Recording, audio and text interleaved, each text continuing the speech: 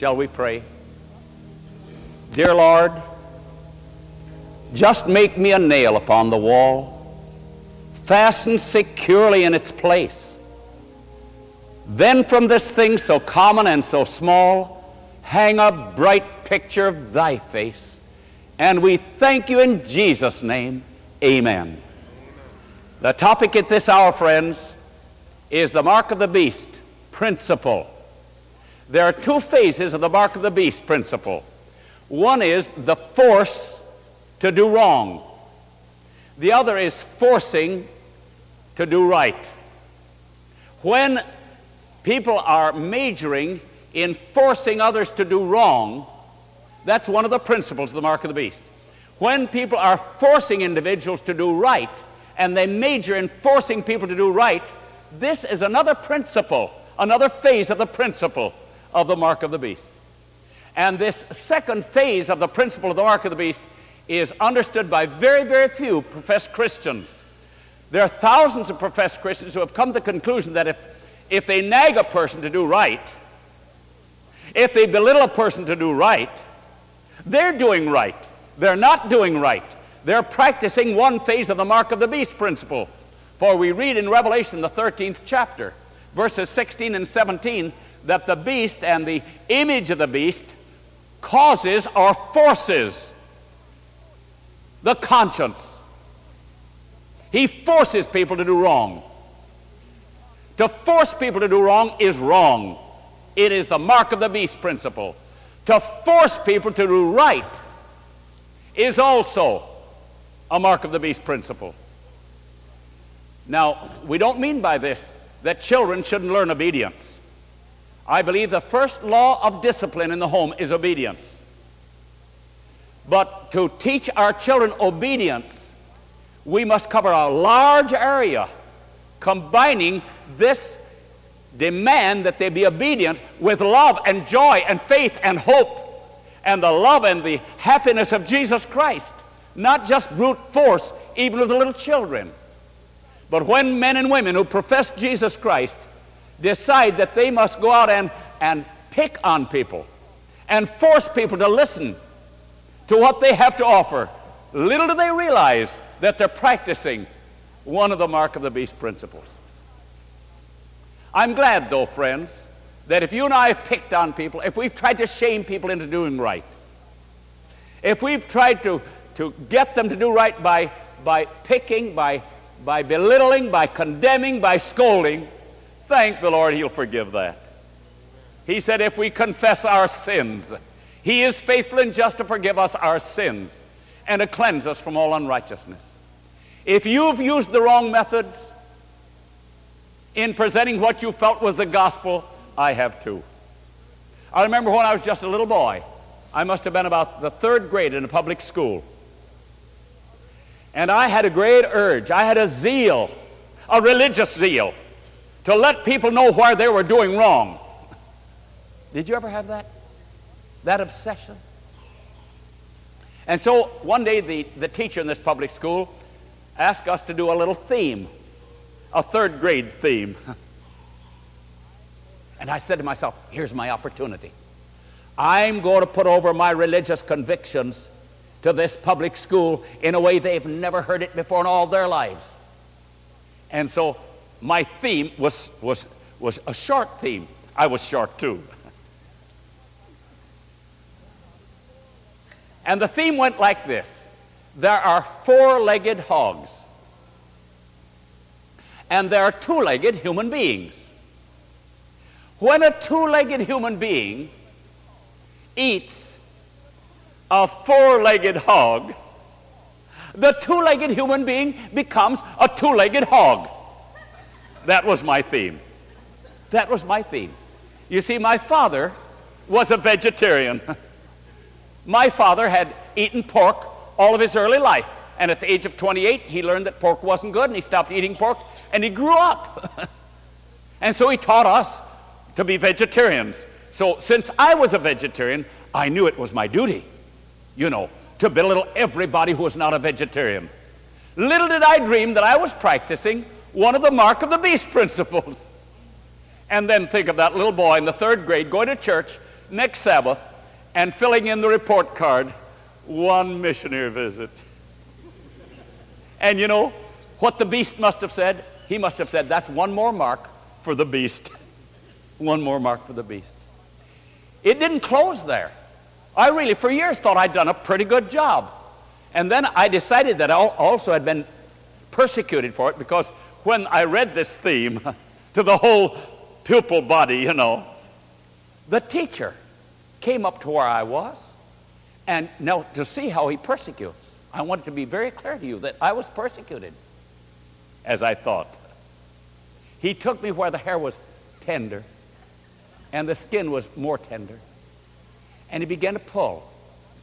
And I said, there it is. Every time you try to do right, somebody's going to persecute you. I didn't realize that I was reaping what I had sown. I had sown a mark of the beast principle.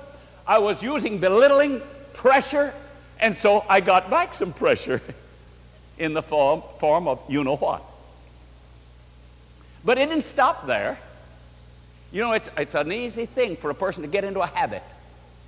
And to get into the habit of belittling others. You know, the devil tells us, when you belittle others, it means you're bigger. It does. It means you're a bigger devil. Much bigger. But I didn't know that. So I did quite a bit of practicing of the mark of the beast principle through my early life. I remember I was holding a series of meetings with 2 other young men way out in the sticks. We had a big tent up on a hill. And one day I preached on the subject, the mark of the beast. And I want to tell you, I gave the people the works. And I sent my report into conference. One more sermon. It was one more sermon by the animal Coon on the mark of the beast. And you know, some of my church members, oh, they loved it. Isn't it amazing how Christians love to have other Christians belittled? They rushed up to the conference office. They got a hold of the conference president. They said, oh, you ought to hear that man Coon. He's wonderful. I was 25 years old. He is wonderful. They said, you ought to heard him. You should have really heard him preach on the mark of the beast. They said, oh, he rode that beast all over the rostrum. They liked it. They liked to have a Christian, a professed Christian, belittle other Christians who don't understand the mark of the beast and do not understand the final issues of Christendom. My friends, may God forgive you and me wherein we have belittled people of any other denomination. What do you say? And he will forgive us. Though your sins be as scarlet, they shall be as white as snow. God is a good God. He's a merciful Savior. Thank the Lord for his wonderful, wonderful forgiveness. Several years ago, after we'd begun to change our methods, my wife and I were traveling from Daytona Beach, Florida, to St. Augustine, I believe it was, or Jacksonville. As we were driving along, we saw a very well-dressed gentleman, a hitchhiker. We didn't usually pick up hitchhikers, but I felt impressed to pick him up. Such a clean-looking gentleman.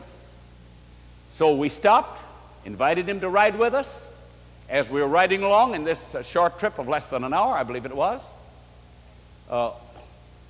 what would we do now? We wanted to share with him some Bible principles. Anybody here ever like to share Bible principles? Oh, I see there are several, at least 6 or 7. Good. Now, we wanted to share Bible principles desperately. We wanted to instruct people. But did you know that we're not to instruct any adult unless he wants to be? Did you know that? Unless there's a heart opening. So I learned this, and I had been teaching principles of soul winning for years since I rode that beast all over the rostrum. And I'd been practicing this. So I was praying for the Holy Spirit and wisdom, as I recall now. Lord, help me to know how not to force any instruction on this gentleman. So, you know how Jesus did instead of forcing instruction on people? You know what he did? You know how he got them to ask questions? He asked them questions. He picked up this art at the age of 12. You remember back there in the temple? His parents had lost him for 3 days. They went back into Jerusalem. They hunted around the city. Somebody said, there's a young fellow there in the temple. They walked in the temple, and there they found this 12-year-old boy asking questions of the greatest educators of the day, greatest religious educators. And as Daddy and Mother listened and watched attentively, they noticed in turn these great educators were doing what? Who knows? Asking him questions. If you want to get people to ask you questions, ask them questions. Whatsoever a man soweth, that shall he also reap. If you and I want people to respect our conscience, respect their conscience. Amen? Amen. So I asked him questions. What line of work are you engaged in? Well, he said, I've been greatly interested in hypnotism. Ah, brother, couldn't I tell him something about hypnotism? Whether he wanted to know or not, you know, the Coon in me wanted to come out right then and tell him something about hypnotism. But you know what, friends? He hadn't asked. And if you throw instruction at an individual whose heart isn't open, we waste our time, we waste the scripture, we waste his time. But as I asked him questions, he said, yes, I've studied the science of hypnotism a very great deal. And you know, I had to pray to keep my mouth shut. Really. I could tell him so many things, you know.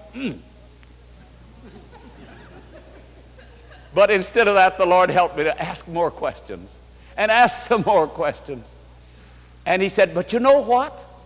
He said, I finally decided that I'm not going to have anything more to do with hypnotism. And I thought, he did without my instructing him? How in the world could he come to that conclusion without my instructing him? You know, there's the Holy Spirit, friends. The Holy Spirit will instruct and teach honest-hearted individuals. He may not do it as fast as you and I think he should, but let's not get discouraged. And I said, how did you happen to decide that you wouldn't have anything more to do with this science of hypnotism? When I said science, you know, I thought, quote, unquote, science? Science of hypnotism? How did you happen to decide that you wouldn't delve any more deeply into hypnotism? He said, because I found that I could hypnotize a person and I could take his mind out into the woods, so to speak. But he said, I found that I couldn't bring his mind back. And he said, so I haven't studied deeply enough into it, and I'm afraid. And I wanted to say, brother, that's what I wanted to tell you for the last half an hour. But you know, I didn't. It's wonderful to let the Holy Spirit do his work. Amen?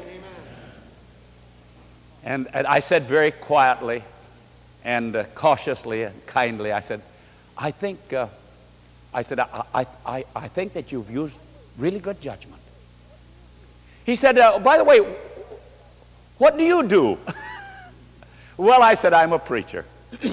Oh, he said, I have a Bible question I'd like to ask you. He said, who is the king of the north in Daniel's prophecy? And I said, well, brother, to tell you the truth, I'm not sure. And you know, I've learned one thing. It's a wonderful thing not to be a know-it-all. Have you ever noticed that? Nobody is going to disrespect us because we don't know everything in the world.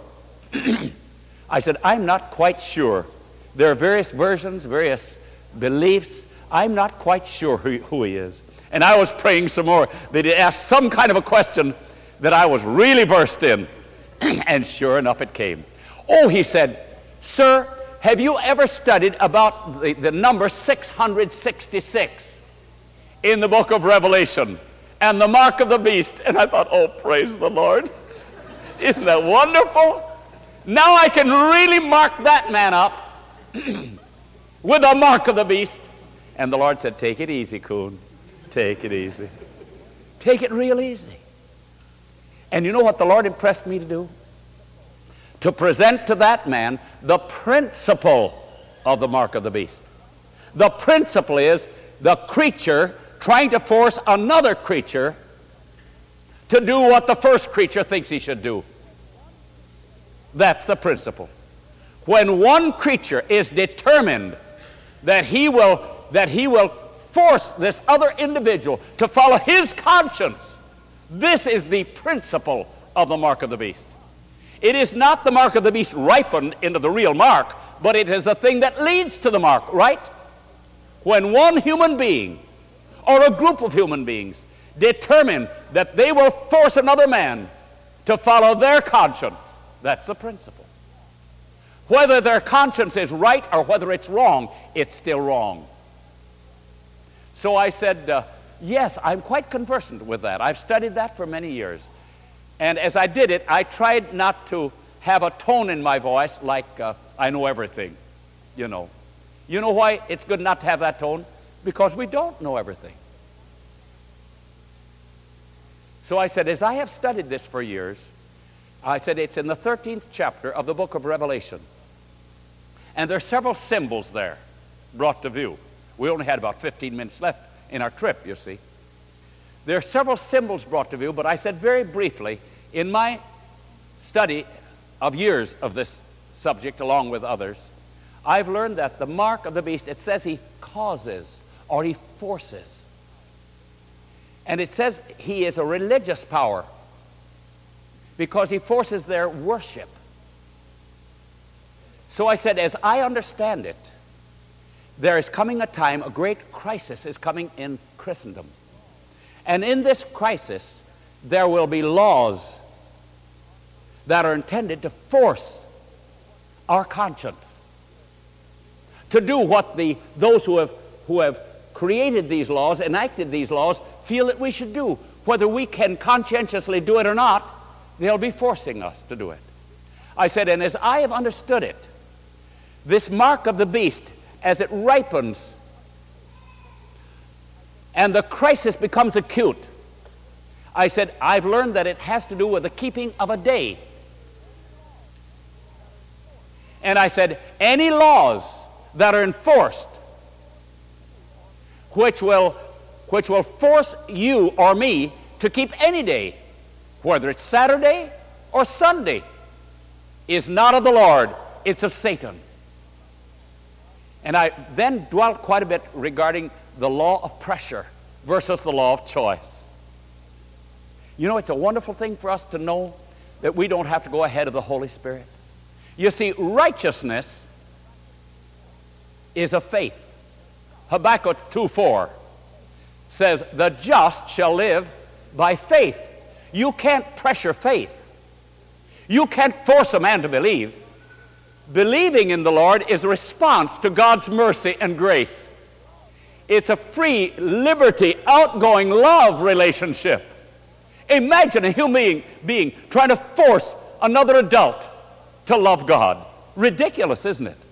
Try to force another individual to believe as he believes. It is satanic, friends. And even as a little boy, I learned some lessons. I remember I was growing beans. My dad let me grow beans. That's the law of choice. He let me even choose what beans I would grow. Isn't that wonderful? He let me choose how I would fertilize the beans. And he let me choose how fast I would let the beans grow. Isn't that wonderful? But I chose to have the beans grow faster than nature chose. I saw the beans coming up, and I said, those beans they're too slow. They should grow faster. And so being a very intelligent young man, you understand, I reached down and took one bean by the stalk and gently, very gently, applied a little pressure. And by the time I was through, that bean, believe me, had grown over half an inch. Oh, I knew then I was intelligent. So I took another bean and I did the same. In a matter of a half an hour, I had been successful. The whole group of beans, the whole patch had grown. The next morning, you've guessed it, all the beans were flat on their face. And then it dawned over me that Whatever I knew, I sure didn't know beans. Don't you think, friends, that we ought to ask the Lord to help us to steer away from every form of human pressure? What do you say? It's high time we did it. That is what the Lord wants us to do. He's just looking down saying, not by might, not by power, but by my Spirit, saith the Lord. It is the Holy Spirit that transforms a life. You and I can use all the arguments in this world, and that doesn't transform a human soul. That doesn't create the new birth. The Spirit of God creates the new birth. And as man sees the beauty of Jesus Christ, the Holy Spirit presents before him a love that is infinite, and the heart goes up in a response to his love and a loving faith. And the Lord says, as many as received him, to them gave he power to become the sons of God, even to them that believe on his name. Oh, friends, don't you pray that God will help all of us to present Jesus in all of his beauty, that men beholding him may be changed. They may let the Holy Spirit have his way, and love that is not forced, faith that is not high-pressured, may swell up to the Lord. It's a hard lesson to learn. We're holding a series of meetings perhaps several hundred miles from here. And one evening, as we brought that particular service to a close, we felt impressed by the Holy Spirit to invite people who would receive Jesus. You know, if there's anyone here who came in without having accepted Jesus, remember, you can accept him in the simple act of faith. By grace are you saved through faith, that not of yourselves. It's a gift of God. And we explained to them that salvation is a free gift. Repentance is a free gift. Forgiveness is a free gift. We reach up in simple childlike faith and receive salvation, eternal life. And I said, also there may be those here who are already God's children, but you'd like to make a deeper commitment to your Lord and Master. If so, I said, all who would like to do this, either for the first time, or a backslider returning, or someone here who would like to make a deeper commitment, you may stand. Among those who stood, way at the extreme rear, on my left, was a beautiful Catholic lady. People didn't just all stand in mass. One stood here, one stood here, another stood here. And as we were extending this call, she stood. By the time we're through, there's scores standing. When we sang the closing song, there was a Protestant Christian way over at my extreme right, and she knew this Catholic lady. They were friends. And just the moment that the meeting was dismissed, she made her way quickly through the pews, quickly. Something was very important. And she walked down very briskly down the aisle to where this fine Catholic lady was standing. And the Catholic lady seemed to know what was in the mind of her Protestant Christian friend, namely, a little pressure. You know, a little teaching. I'm now going to tell you what to do. And report one missionary visit. And the lady seemed to just grasp the whole situation. And as this Protestant Christian drew near to her, the Catholic lady raised both hands. And she looked her full in the face and she said, Lady, please, just pray for me and shut up. I say, praise the Lord. But you know, even that doesn't shut up everybody. There are lots of homes where husbands can't shut up. There are lots of homes where wives can't shut up. Men come to me and they say, I'm the head of this house. I said, yes, but don't be the blockhead. Some ladies will come and say, I just have to boss my husband. I said, don't tell your husband anything to do, even if he puts his socks in the frying pan. If you don't tell a thing, if you don't practice the mark of the beast, the socks will convey their own message, and he'll never do it again.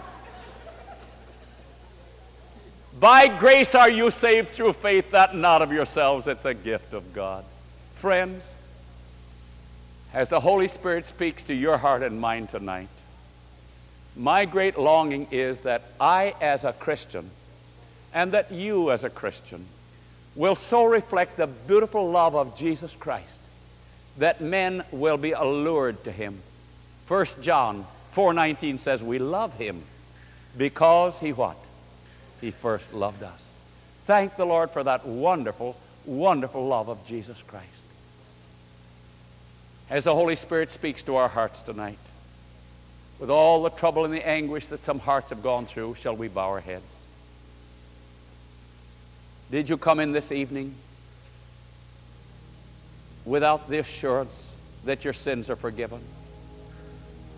And you want to just say, by God's grace, I lift my hand saying, Lord, I will accept complete and total forgiveness without any human pressure, just because Jesus loves me so much.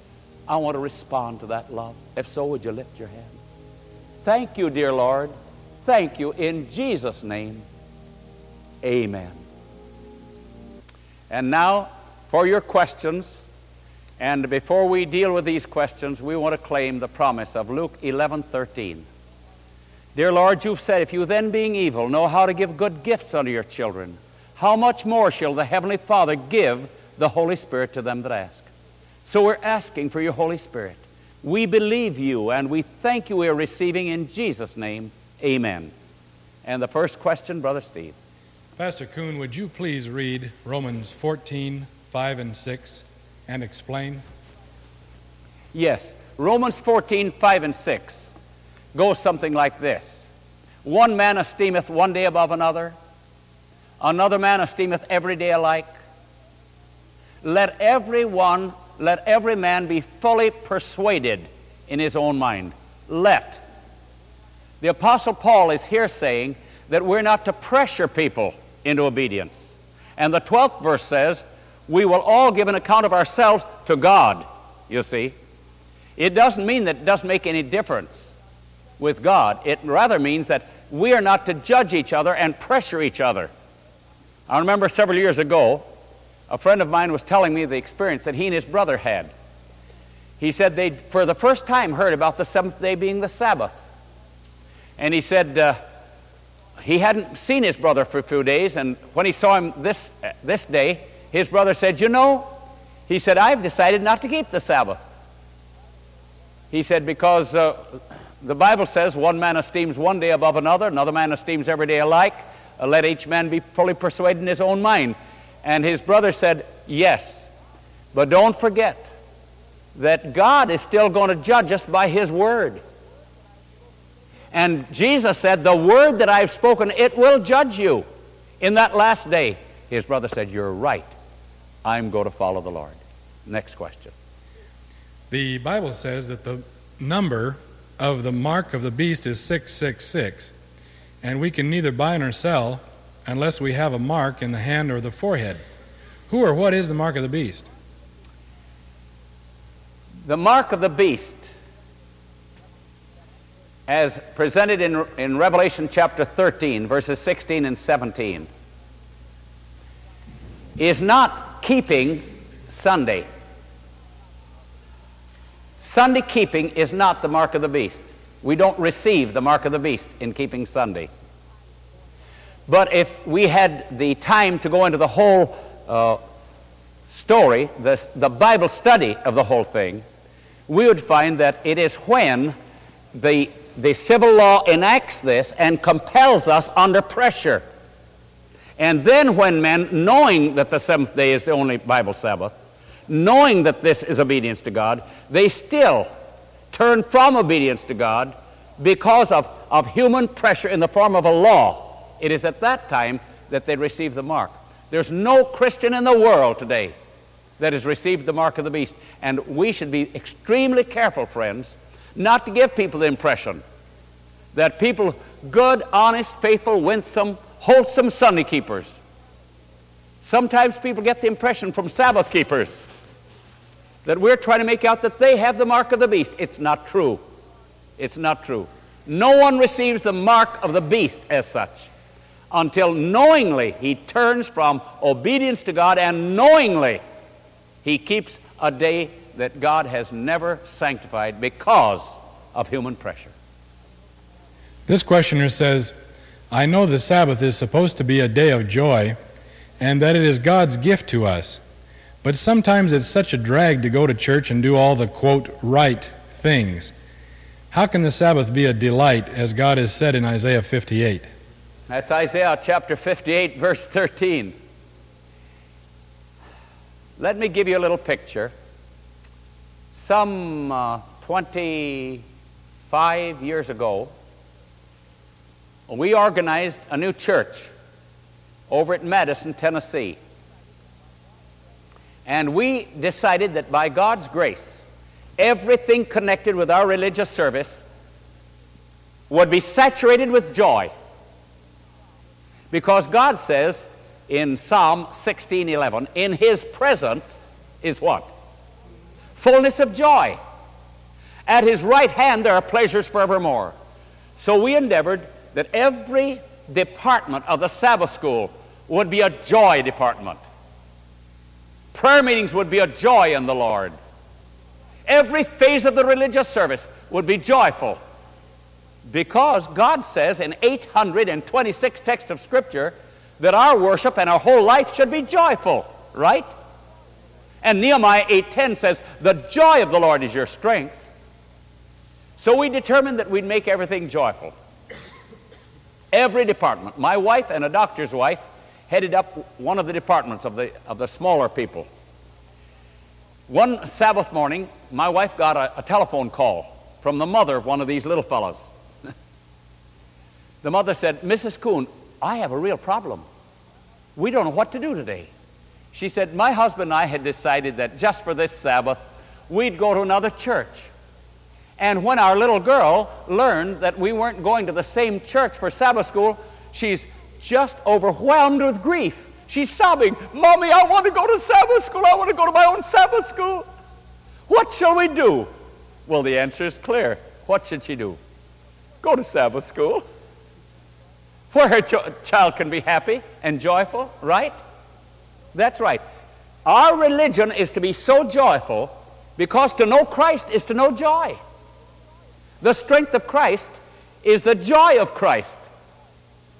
The witnessing program is a joy program. Psalm 51, 12 and 13. Listen to this. Restore unto me the joy of your salvation. Restore what? The joy of your salvation. Then will I teach transgressors your way. What is God's way? The joyful way. And sinners, I'm quoting, shall be converted unto you. Aren't you glad? You know, I think I picked this joy program up largely from my father and mother. When I was a little fellow, I remember one winter up in New York State, we have winters there. And one cold, wintry winter, there was an evangelist. Evangelist, quote unquote, holding a series. But he wasn't evangelistic. He looked like you should borrow his face to combat a bulldog. And the theory that he preached was so far above me, I hadn't the slightest idea what he was saying. And I wondered if he did. Sure, he knew what he was saying, but I didn't. To me, it was so dry it would choke a horse or an ox. I noticed the grown-ups were listening. They were being blessed, but I wasn't. And I remember Mother had a fox fur around her neck. Now, never in religious services did my parents permit their children to cut up. They had 8 boys, no girls. So they had to have discipline. Never could we cut up. Never could we interrupt that service. But praise the Lord, my mother had enough sense to know that I didn't have enough sense to know what the preacher was preaching about. And there she had this little fox fur with 2 little fox heads. Little eyes put in for, little pins put in for eyes. You've seen that. 2 smaller pins for nostrils, fox nostrils. And I put my head down on Mother's lap. And I looked up in those fox heads. And I became an eye, ear, nose, and throat specialist. I took out those eyes. I adjusted them. Put them back in. I was as quiet as a mouse. I better had be. Then I got the eyes back in. A couple times they were a little crossed, you know. Then as an eye specialist, I'd straighten them out, you know. Really, it was delightful. I began to realize I was somewhat efficient beside. Then after I got the eyes put back in, I took the little nostrils out, looked them over, you know, put them back in. And you know, I never hated religion, because thank God for parents who don't make religion boring, make it delightful. And I want to tell you, my friends, it can be done in worship, in family worship. You know how to have family worship? Have it delightful. Don't make it long. Make it short, family worship. Make it short. A little chorus together. Let the children choose a chorus now and then. You see? Let them participate. Don't just make them sit there like little statues. And you better sit at a 90-degree angle. Who in the world likes that kind of a religion? It isn't Christ's, you see. So I liked religion. I enjoyed it. I didn't enjoy all that I saw. It's true. I went to church some Sabbath days, and they gave me so much of the time of trouble that I had a lot of time of trouble trying to get over the time of trouble. And they gave me so many of the plagues that I felt they were a plague, you know. My friends, we must tell the truth, but let us be saturated with the love and the delight of Jesus Christ. Amen? That's what God wants us to do. It can be done in worship. It can be done in discipline. It can be done in Sabbath school. It can be done in prayer meeting. It can be done in every phase of the worship of God. Do you suppose I better tell them another story, Steve, or are there a number more questions? Oh, there's lots of questions, but do what the Spirit leads. All right, the Spirit has led me, with your permission, to do this. My wife and I were traveling across the continent several years ago, and some friends of ours invited us, when we got to their place, to stay with them 2 or 3 days. They said, "We know you've been overworked, so nobody will come and ask you for any solutions. There'll be no problems presented to you at all. You can just relax." So we came to their place, and we just sat back to relax, and the lady said, "Oh, there's just one exception." She said, "My sister is in trouble. Do you mind if she comes over and talks with you?" I said, "Sure, that'll be all right." So she came over and told them her problems. A little later, the fine lady of the home said, "Oh, you'll pardon, just one more exception. There's another lady says she'll never get to see you maybe again. Would you mind if she came in?" I said, "That'll be all right. Yeah, that'll be all right." So the lady came in, and she said, "Pastor, I have a little boy, 9 years old, who just announced last Sabbath that he doesn't want to go to Sabbath school anymore." She said, "Pastor," and tears came to her eyes. She said, "I hate to interrupt you." I said, "Sister, don't worry about interrupting. We're here to help." She said, "What in the world are you going to do to a 9-year-old boy who is fed up with Sabbath school?" And I gave her quite a bit of counsel. Among the bits of counsel was this. I said, "You get together with all the teachers in the Sabbath school and agree that every Sabbath school class for those kiddies will be packed full of the joy of Jesus Christ. Not levity, but joy." And I said, I want to give you an example. I said, I was invited to speak to a group of primary children at Sabbath school in a very large church.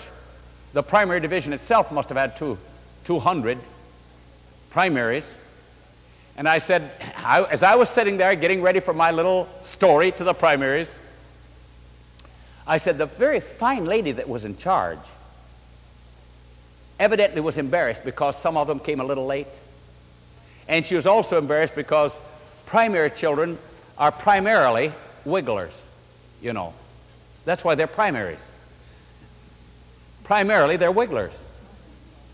So she felt that out of graciousness and respect for their guest speaker, that she must give them a little tutelage. So she said, "Boys," before our speaker speaks, "boys and girls, I just want to say this. when you come to church next Sabbath, to Sabbath school, I hope you'll come on time.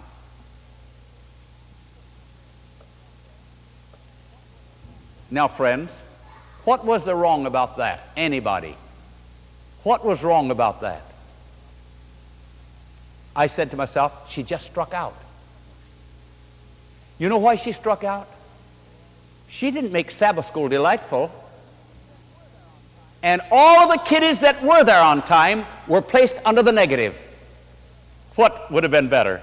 She could have turned to me and said, Brother Coon, do you know I have some good news for you? Almost every single one of these children was here on time. Isn't that wonderful? And the little faces. And then she could say, but there were a few children that couldn't quite make it. And Brother Coon, do you know what I think? And I said, what do you think? She said, I think those children that couldn't make it, I think they wanted to be here so badly, but probably Daddy overslept. And a little hand would go up, Teacher, that's what happened, Mrs. Blank, that's what happened. What a shame to blame a primary child for a lazy, lummoxy dad. What do you say? And then about that time, you know, I think I'd have come into the picture and I said, Mrs. Blank, might I make a suggestion to the children? If Daddy oversleeps, I would suggest you go to the refrigerator, get a few little chunks of ice, put it in a, you've guessed it, put it, but you haven't guessed it all yet. Put it in a glass of water, pour a little water in, and about that time the little kiddies would have been what? I said, wait, I haven't told you what to do with the glass yet.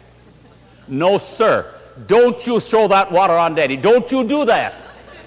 You drink a few sips so that you won't get upset. It'll cool you down. And they all would have been happy. And they'd be eager to be there next Sabbath. Then she said another. And now, children, something else I'd like to say to you. Next Sabbath when you come to Sabbath school, bless her heart. Bless her heart. Next Sabbath when you come to Sabbath school, would you please sit up like little ladies and gentlemen? And I said to myself, that's strikeout number 2. What should she have said? Something like this, Brother Coon, do you know, isn't it wonderful how these little kiddies are sitting up so beautifully, how well behaved they are? And then she might say, and if some of you are just a little wiggly, I understand. And about that time, I think I'd come to the picture and I'd say, you know, I understand too. I was born a wiggler. All my life I've been a wiggler, boys and girls. I still wiggle. I can't be quiet. Even when I'm on the rostrum, I'm doing this or this or this all the while. I understand. Why don't we sing a chorus? And all the kiddies would get up and sing a chorus. Now, after the chorus, you'll be real quiet. You see. And I often, when I go to a camp meeting, I say, now, boys and girls, I'm going to tell you a story. There's going to be a lot of joy in this, but as we have a lot of joy, I'm going to lay down some ground rules. Don't any of you poke another. And don't any of you whisper while I'm talking. We're going to have a lot of joy. You can laugh when we laugh, then sober up. Don't turn to somebody else and poke him. Don't turn to somebody else and whisper. You'll miss what we're doing. And I said, I want to warn you beforehand. We're going to be very happy, but there will be perfect order. And if some of you forget, I'm warning you now, I'm going to have to punish you. I'm going to have to punish you before everybody. And you know, in one camp meeting, oh, they were so quiet. They were so quiet. And when they got through, I said, do you know, how do you suppose I was going to punish you if one of you boys had cut up? I said, is there one boy here that would come up? I won't hurt you, but I'll show you how I'd have punished you if you'd cut up. And one of the boys raised his hand, I'll come up. Little fellow, you know. Let's see, who'd come up to represent it? Some young boy here. Where is he? We'll say you're a teenager and you're coming up. Will you? Thank you. All right. And so this little boy, hardly in his teens, came up. I said, now I'm going to show you how I would have punished you. I said, this is it. And all those children, thank you, all those children laughed. And you know what he did?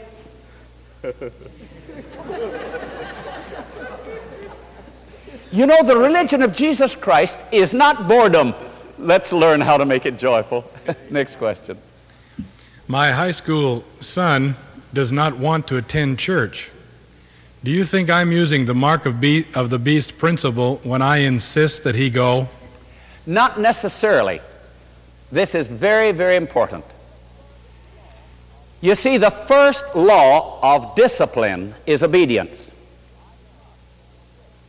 I must insist that my children obey, for I am Godward to them. And I am to tell them, as you learn to obey me, and as I discipline you when you don't obey me, it will be in love. I'm not going to get mad. It'll be in love, so that you will know that discipline and obedience is part of life. This media was brought to you by Audioverse, a website dedicated to spreading God's Word through free sermon audio and much more. If you would like to know more about Audioverse, or if you would like to listen to more sermons, please visit www.audioverse.org.